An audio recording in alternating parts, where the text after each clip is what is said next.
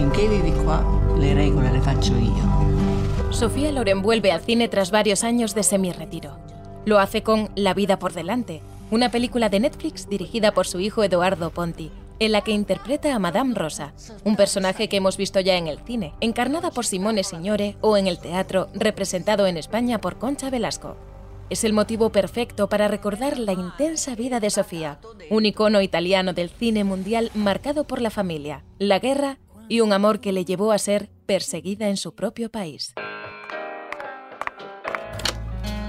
Bienvenidos a Una habitación propia. Un podcast de Women Now dedicado a mujeres extraordinarias, en el que descubrirás las vivencias y pensamientos de mujeres que cambian el mundo todos los días.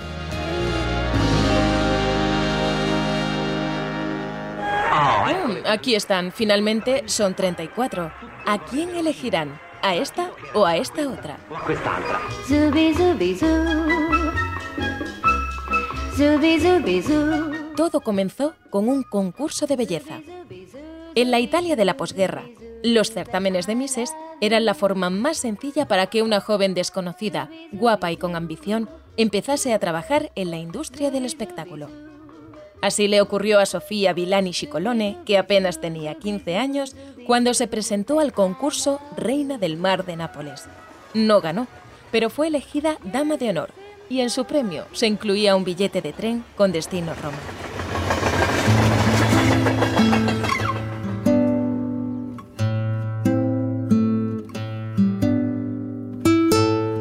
Hacia allí partieron Sofía y su madre, Romilda Villani. No era la primera incursión de la familia en la capital. En los años 30, Romilda había ganado un concurso de dobles de Greta Garbo, a raíz del cual se mudó a Roma para cumplir su sueño de ser actriz. En vez de eso, se enamoró de un niño bien de la ciudad, Riccardo Cicolone, que se negó a casarse con ella y a hacerse cargo de su hija.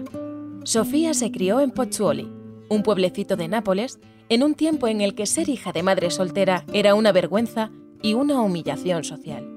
Pese a que su madre tuvo otra hija después con Riccardo, las niñas apenas tuvieron contacto con él. Nunca entendí lo que le hizo a mi madre.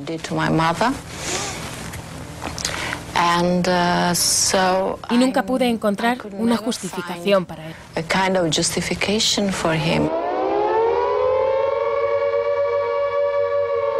Il giorno 4 dicembre, alle ore 16:45, il nemico ha sorvolato la città di Napoli, lanciando bombe dirompenti ed incendiarie.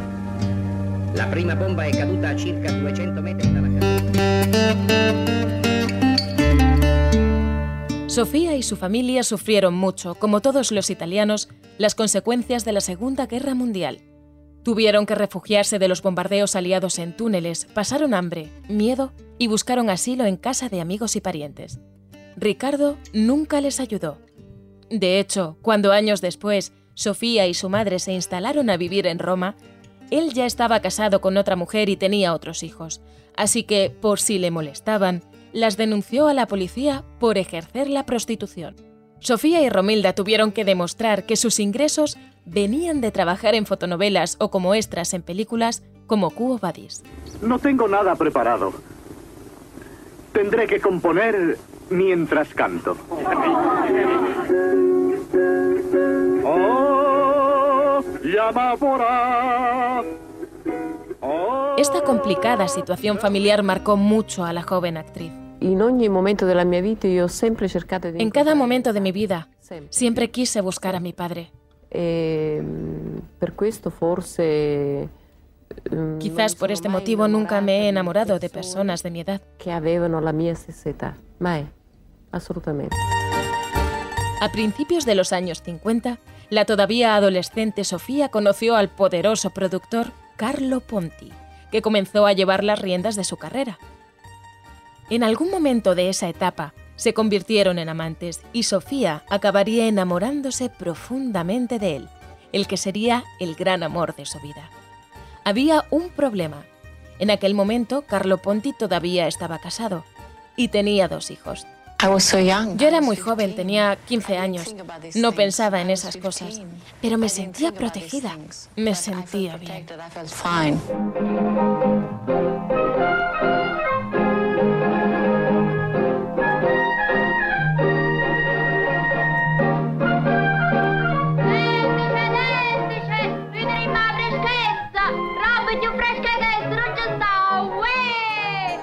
llegaron por fin los papeles de lucimiento en los que Sofía solía interpretar a exuberantes estereotipos italianos. Las películas de enjundia junto a Vittorio De Sica.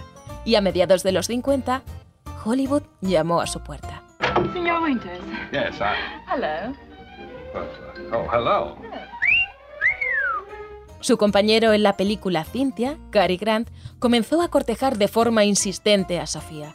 Le prometía una vida dorada en la meca del cine y un matrimonio legal, algo que Carlo Ponti no podía proporcionarle. Pero no tuvo éxito.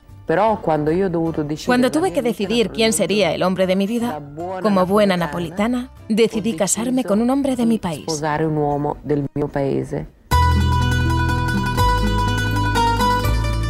No fue una boda al uso. Ponti era incapaz de conseguir la anulación de su primer matrimonio, así que consiguió que por poderes, en México, unos abogados se casasen en su nombre y en el de Sofía. Era la única solución que se podía conseguir porque en ese momento no existía el divorcio en Italia. En teoría esto regularizaba su situación como amantes, pero solo la empeoró de cara al mundo. El Vaticano les condenó como adúlteros y amenazó con excomulgarles. Vecinos desconocidos de pueblos italianos les denunciaron por concubinato, con lo que un juez amenazaba con llevar a juicio a Ponti por bigamia, arriesgándose a una condena de varios años de cárcel.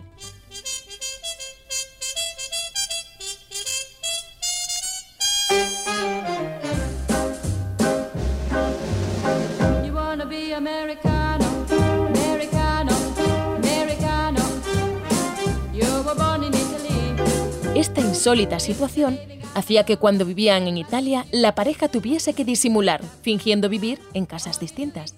Para medio país eran unos pecadores, para el otro medio, víctimas de unas leyes injustas y obsoletas.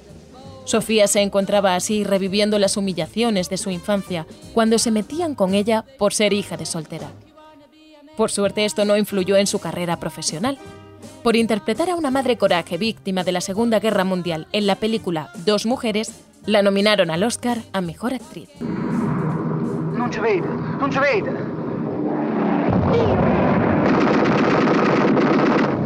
Estaba tan nerviosa que no pudo acudir a la ceremonia. Aquella noche, Burt Lancaster subió al escenario a anunciar el premio y sus palabras fueron: The winner is Sophia Loren. Sophia Loren se convertía así en la primera intérprete en ganar un Oscar por un papel que no era en inglés. Intentaré utilizar mi idioma nativo y decir simplemente Grazie America. Poco después del premio, fue la primera esposa de Ponti la que dio con la solución para el embrollo legal en el que estaban metidos. Todos se harían ciudadanos franceses. Ella se divorciaría de Ponti y así él y Sofía podrían casarse. Así lo hicieron, en París, en 1964.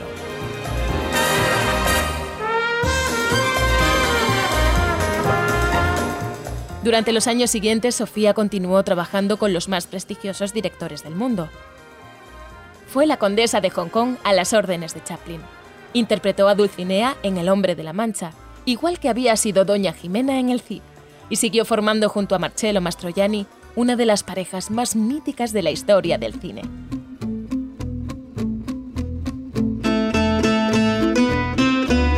Solo paró por un motivo importante: tener a sus dos hijos, Carlo y Edoardo. Tras varios abortos y de que le asegurasen que nunca podría llevar un embarazo a término, Sofía dio con un médico que le aseguró que podría conseguirlo si se pasaba toda la gestación en completo reposo. Para mí era la única posibilidad de tener un hijo. Me hubiera quedado en la cama 2 años, no solo 9 meses. Sofía ejerce de mamá y ahora de abuela italiana, tanto como de estrella. Le brindan homenajes en distintos lugares del mundo. Concede entrevistas y sigue trabajando cuando puede.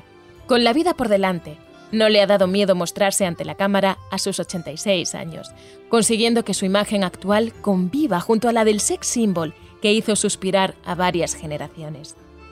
Sabe que ambas mujeres son la misma Sophia Loren. Así lo aseguraba ella décadas atrás, hablando sobre su futuro. Si una actriz tiene carácter y conoce su oficio de verdad, siempre tendrá un papel y un lugar en el cine o el teatro. Si quieres conocer la historia de otras mujeres extraordinarias, suscríbete a Una habitación propia en tu plataforma de podcast favorita. Te esperamos en nuestro próximo episodio y en womennow.es.